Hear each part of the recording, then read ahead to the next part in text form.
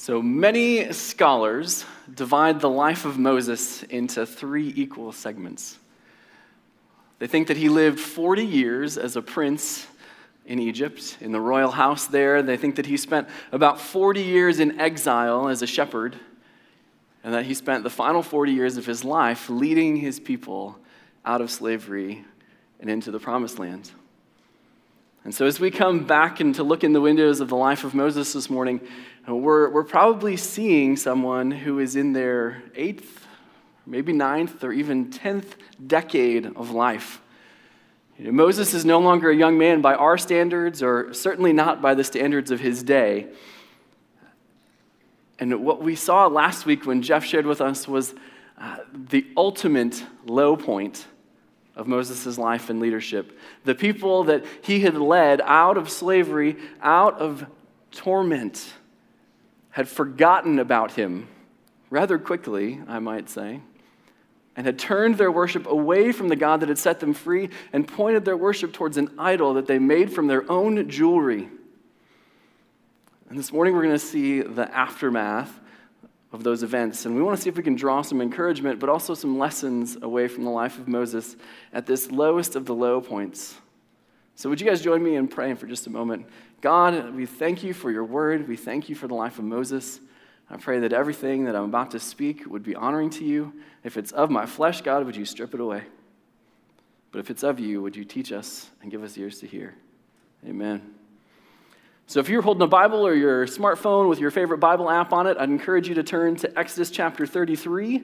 And just as a reminder, if you're a YouVersion user on smartphones, every Sunday morning we run a live event that gives you the scriptures that we're going to be looking at this morning, discussion notes for your group time, as well as places for you to take your own notes. So I would encourage you to join in that with us, whether you're here in Mount Pleasant or in Alma or joining us online. So as we get into chapter 33 of Exodus, the Lord is fuming with the people of Israel. And rightfully so, because last week again, we saw that they had just turned their hearts towards this thing that they had made.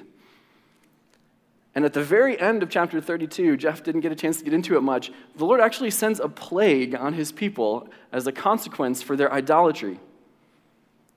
And that's a pretty rough thing to hear, that God's judgment, because they offended his holiness, his righteousness, is a plague on them. The anger that God is experiencing and is showing in chapter 33 is a bit more subtle. It actually starts with the way that he talks about his people.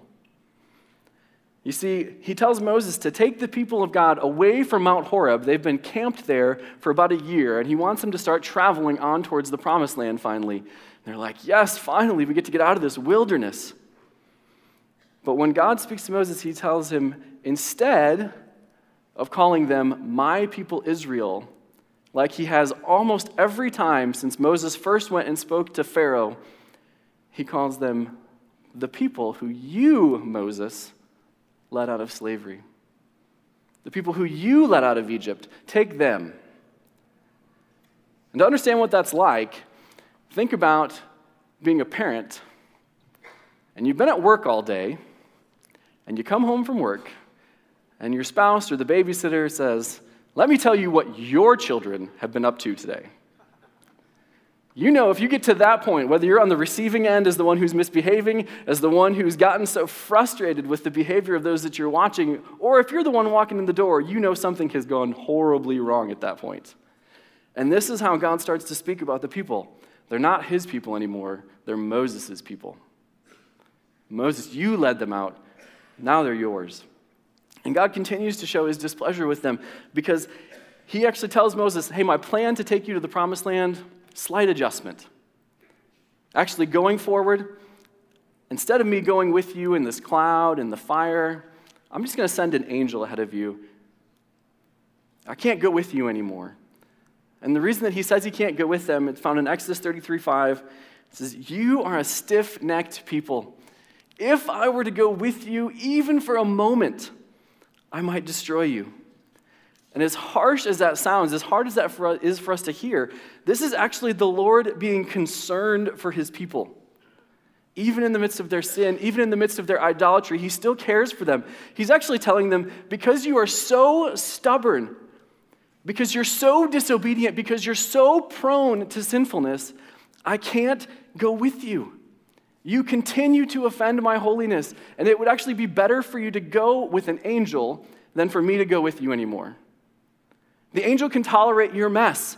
I can't anymore. Because if I go with you, I'm going to end up wiping you out. And this is a hard thing for us to hear as modern people, right? But we have to understand what God is doing in this situation. He is trying to create for himself a representation people on earth. And he's setting them on a trajectory to be the representative of his character, of his goodness, of his likeness in the world. And every time they screw up, they're moving that trajectory, a degree here, and a degree here. And so God's judgment, his correction, the plague, his threat of destruction is actually to bring them back to true center. And it feels really hard for us. But we have to think about the eternal consequences, the lifetime consequences of when they mess up. If they don't get corrected, what's going to happen to God's representation here on earth? And so we see Moses a couple of times in Exodus 33 that he is just interceding with God. He is arguing with God with all the boldness and all of the bravery that he can manage. And his plea is basically, God, we don't want you to go away from us. Please be with us. And he was trying to turn God's heart back to his people in the same way that it was before they worshiped these idols. He's trying to fight for God to be near the people of Israel. But we're not so different from those people, are we? As Jeff shared last week, it's so quick that our hearts can get turned off course. It's so quick that we can fall into our own forms of idolatry. But in other ways, we are so blessed and different from those people of Israel because we live on this side of the cross. We live on this side of the death and resurrection of Jesus Christ, and we get to relate to God not as covenant children like Moses, but of adopted sons and daughters who can draw near to him. And it's because of this death and resurrection of Jesus and the fact that he sent his Spirit. And while the Holy Spirit dwells in every single one of us who calls himself a follower of Christ, there is this sad truth that the Spirit of God can either be a real, a powerful, and potent and present thing in our life, or it can be an afterthought. And we need to take our leading from Moses this morning. We actually need to be constantly crying out, Lord, be near to us. We need to put our focus, our main aim in life, to walking near to God. So I want us to take a few lessons from this low point of Moses' life this morning and to make us into a people who prioritize God's presence. So the first thing we want to keep our eyes on is this. We want to check our motivations. We want to check our motivations. Because here's what happens. Right from the outset of chapter 33 in Exodus, the Lord comes to Moses, and he's still angry. But he says, Moses, I'm not going to go with you anymore, but here's the thing. I'm still going to keep every promise that I've made to your people. I made a covenant with Abraham, and I'm going to keep it. I'm going to give you the land that he saw. I'm going to give you the promised land. I'm going to give you that land that's going to be your provision, your inheritance. It's still good. It's still flowing with milk and honey. I'm still going to send an angel ahead of you to drive out your enemies. I am not breaking any of that. And Moses is like, oh, that sounds like a pretty sweet deal. You're angry with us, and you're still going to do everything you promised. That's awesome. But then comes the catch. Exodus 33, verse 11, the Lord says to Moses, but I will not go with you. And I have to ask the question this morning, if God came to you today as you left this church, and he said, hey, here's the deal. I'm going to give you your heart's desire.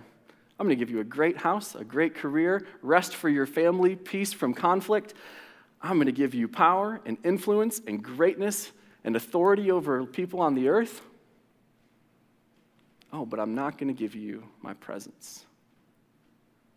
I have to wonder if that would stir something up in us and maybe even be an attractive offer. Because it's so easy when we get our heart's desire caught up in the things of this world to be content to miss out on God's presence. It's so common for us to go after God and be near to him when we need something from him. And how often do we find ourselves praying for God's intervention, for his presence, his closeness to us when it benefits us in some way or it benefits our family? How much more difficult is it to be contented, to be in his presence, to be seeking after his face when our benefit is just God? It's just him being close to us. But there's like an opposite truth as well that can happen about our motivations. It's actually this well-intentioned but maybe selfish desire where we actually want more of God's presence. We want to see the Spirit of God move in our life, but the motivation is still left of center. It's not true. We want to see more of God's presence so that we can be noteworthy. So people can look at us and say, oh, they're powerful with the Lord. And that's something, as I look back over my life as a believer, as a younger man, that was a motivation of mine. Full confession time. I wanted to see more of God's power in my life. I wanted to hear God's voice more clearly. I wanted to pray for people and see them made well. I wanted to show up in places and change the atmosphere of the room because of the presence of God with my life. But it wasn't because I really wanted to see what God was going to do in and through me. It was because people around me had that gift. That God was doing it in their lives, and I was jealous. I wanted to be notable like they were. I wasn't content with God's presence and just the sake of him being near to me. I wanted him to use me like he used others around me, instead of being okay with the plans he had for my life. There's this account in John's gospel where Jesus is sitting down with Peter. And I have to imagine it's like over a fire, and it's just the two of them, and they're sitting very close, like face to face. And Jesus is telling Peter, here's what I want to do with you for the rest of your life. And he asks him this question, like, Peter, do you love me? Then feed my sheep. And he says it to him 3 times. It's so intense. I get this picture of just like, okay, Lord, I get it.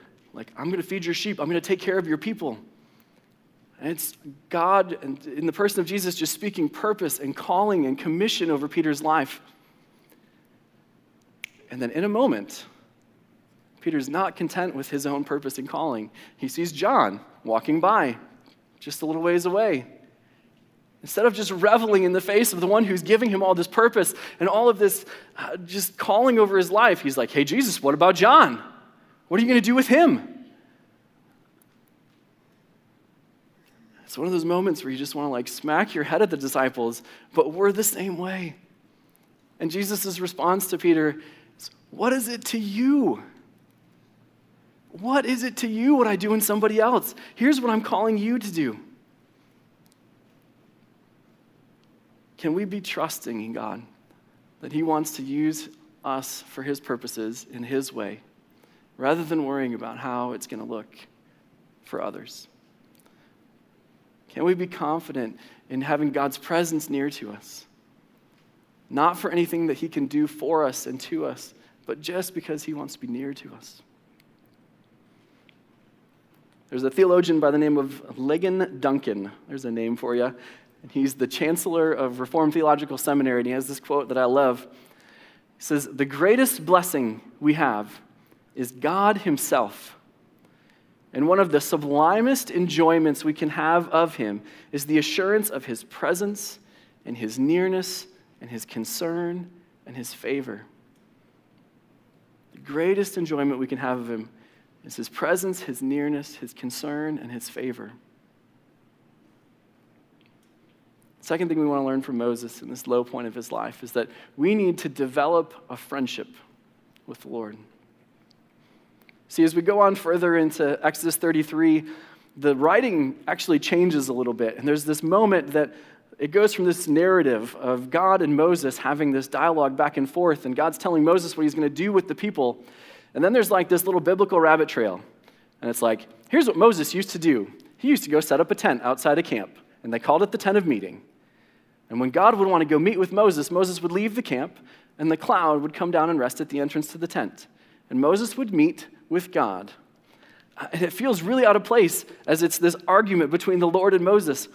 But in the middle there of that section, in verse 11, it says, the Lord would speak to Moses face to face. as one speaks to a friend. Face to face as one speaks to a friend. This is the level of intimacy and presence that Moses had with God. He knew him face to face. And the sad fact was that this nearness that Moses had with God was in such stark contrast to how the people of God related to him.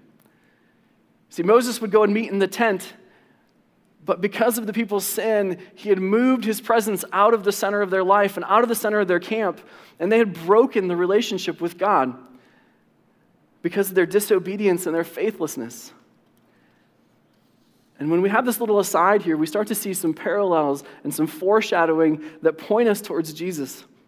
We see that Moses is the one who meets with God face to face, and he gets God's word, and he brings it back to the people, and he is their mediator. He is the one who intercedes on their behalf, and he makes a way for the people of God not to be destroyed. But being face to face, it's limited to Moses and his assistant Joshua. But we see in Jesus that we have a better mediator. Because that intimacy, that face-to-face friendship that we have with God, it comes for everyone who believes in him. In 2 Corinthians chapter 3, Paul is writing to this church in Corinth, and he's talking about how Jesus establishes a better covenant. It's a better promise than the one that Moses had. And how much greater the way that Jesus made this covenant was than the one the Old Testament used. And how Jesus is a greater mediator. And he's alluding to this moment a little bit later on in Exodus where Moses goes up on the mountain and he meets with God for 40 days. And he's just in God's presence for 40 days. And when he comes down the mountain, because he's been so close to God, his face is literally glowing. It's shining. And the people of Israel are like, Moses, your face is freaking us out. We can't handle God's glory. We can't handle his radiance.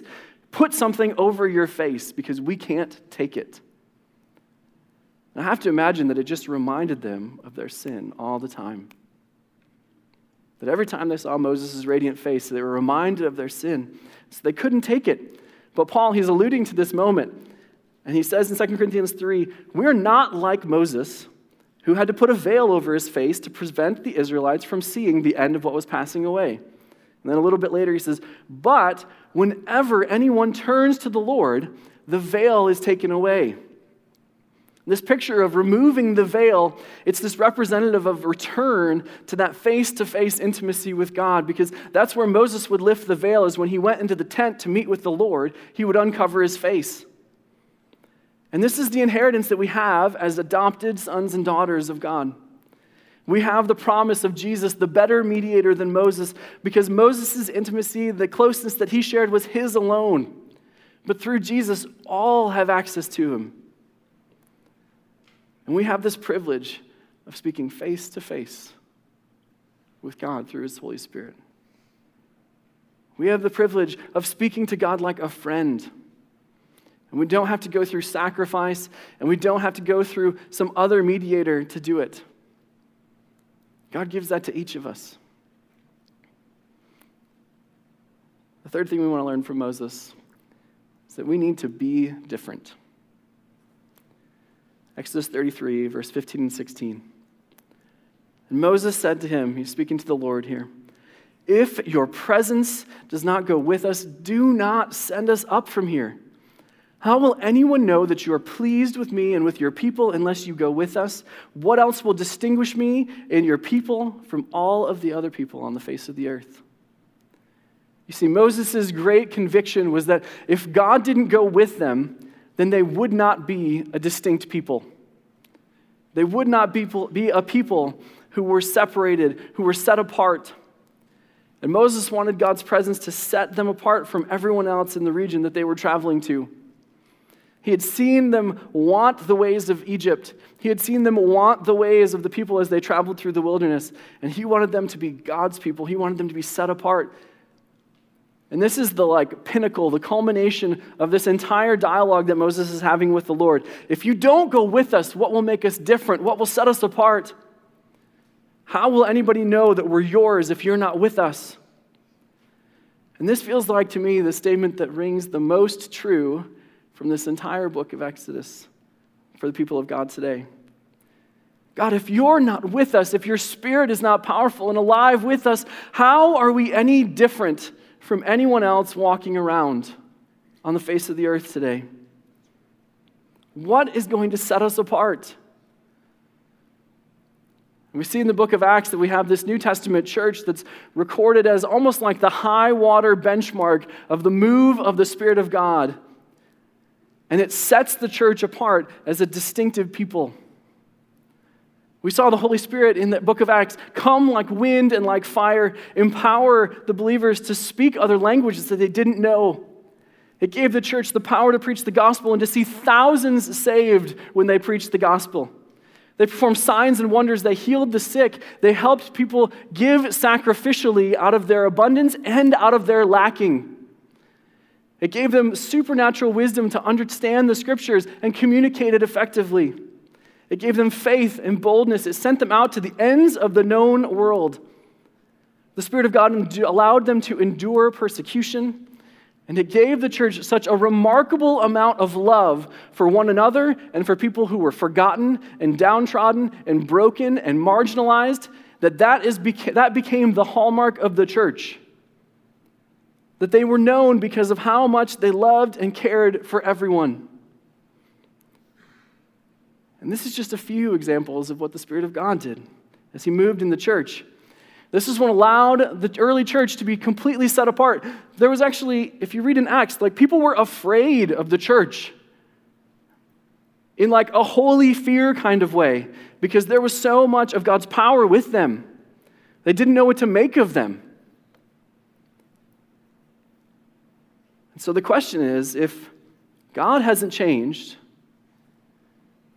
and the Spirit of God hasn't changed, and the promise of God to His people hasn't changed, and why do we have so many people who call themselves followers of Jesus walking around lacking distinction?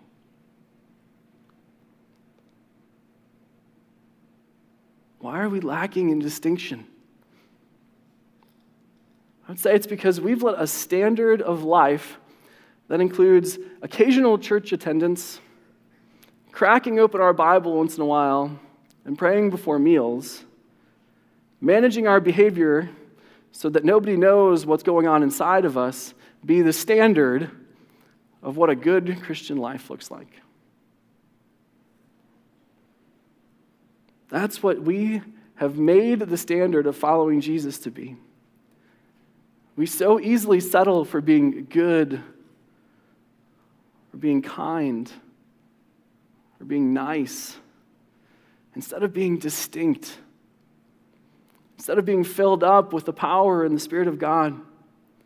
And we give far more credence to the Joneses next door and the fantasy land on social media and the American dream than we do the Word of God and the Spirit of God.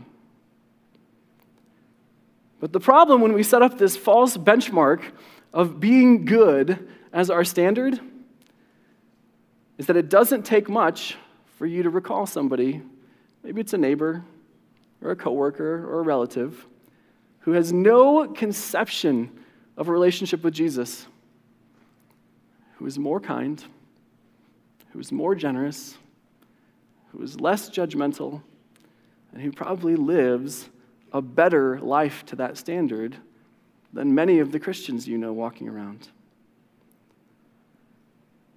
And we measure against the standard in a wrong way like this. We trade away our God-given responsibility to bring the kingdom to earth. And we settle for managing our appearances and hoping we're not as bad as the person next door. And the truth is, this church and this community and this country and please God right now, this world needs people whose nearness to God and their attentiveness to His Spirit make them different. That the way that we love and serve people makes us different. We need people who walk by the Holy Spirit so that this face-to-face friendship that they have with the Lord makes them distinct in their selflessness, in their compassion. that they're gifted with supernatural leadership, and it's not for my own good or your good, it's for the glory of the one who made us. Because, church, we are way too casual with how we relate to God. The fact that we have the Holy Spirit living inside of us, we are way too casual about this fact. And what I want to invite you to do, actually, is would you just stand for a moment if you're able? Whether you're here in Mount Pleasant or you're joining us in Alma or online, stand right where you're at if you're able. And if you would, just close your eyes for a second. And I want us just to wait in the presence of God. Because there's nothing special about the space that we're meeting in that makes God present. It's actually the fact that we're here seeking after him.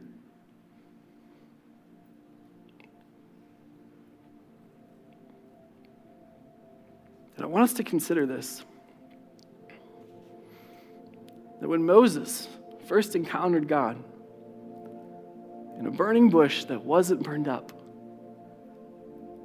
he took off his sandals because he knew the place that he was standing was holy ground. And when God finally set up the practice of the tabernacle for the people of Israel, he set apart priests, and their only job was to minister before the Lord. And before they would do that, they would prepare in such a fantastic way that they would scrub their entire bodies clean. And they would put on the finest clothes that you could imagine for the day.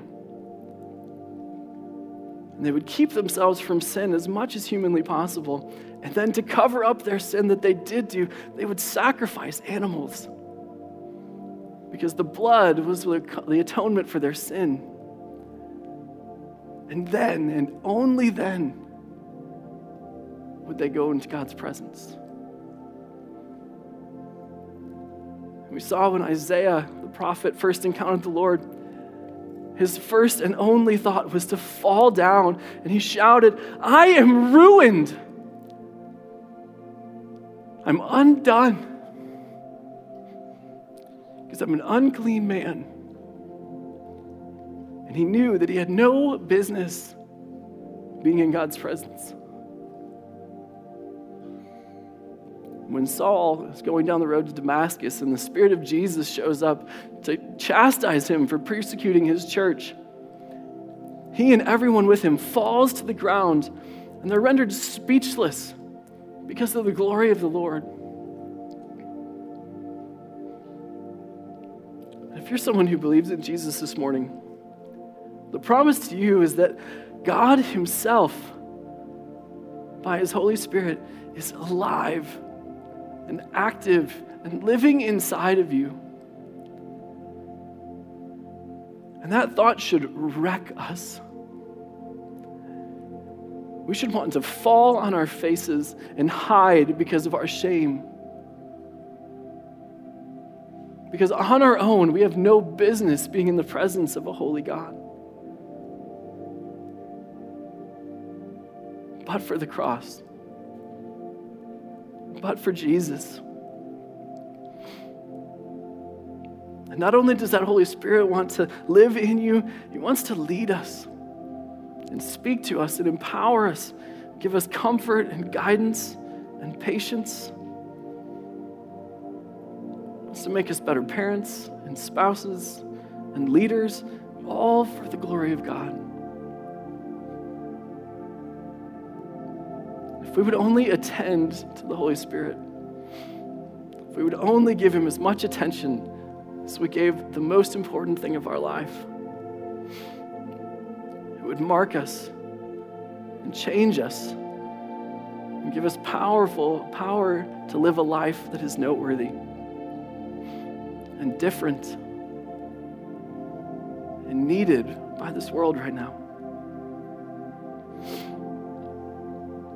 So I want to pray for us. And if you need to be seated, that's fine, but I would encourage you, if you can, just to stay standing. And I'm not going to lie, if you genuinely agree in prayer if you engage with these words I'm about to pray, I feel like God is saying that this could seriously wreck your reality. I actually sat on the floor last night right here in the front of this room and argued with the Lord to do something safer, to close this service. And I did not win that argument. So if you want to receive, if you want to engage, I just encourage you to put your hands out as a sign of surrender, as a sign of receiving. I just want to pray over us.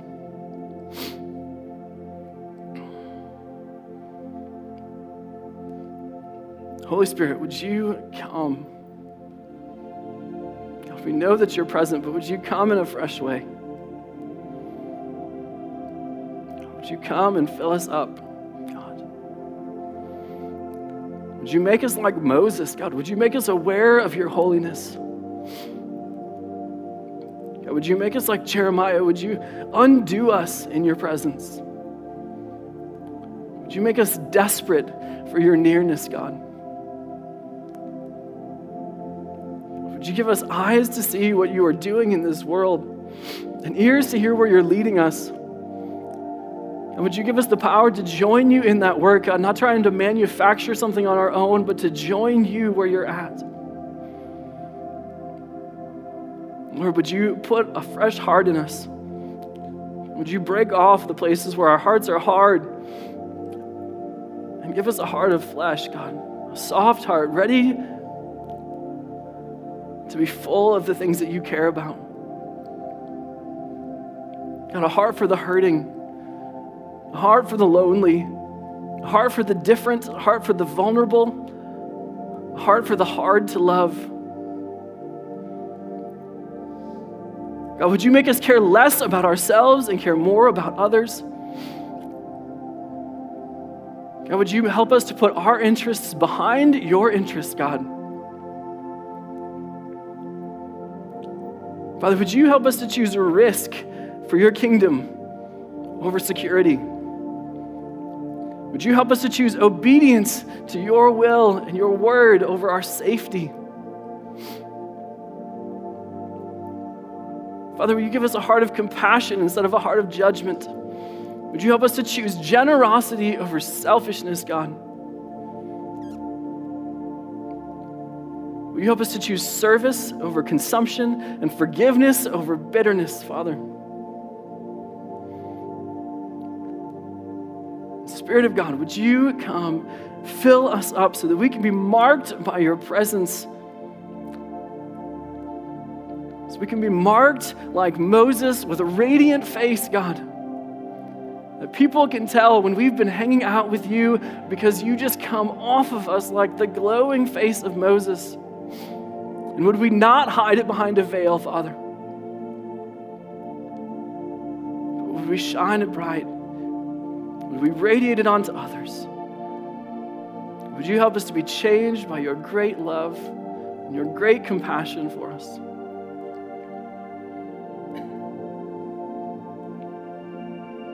We love you. We need you, God. We want you. I pray this in the strong name of Jesus. Amen.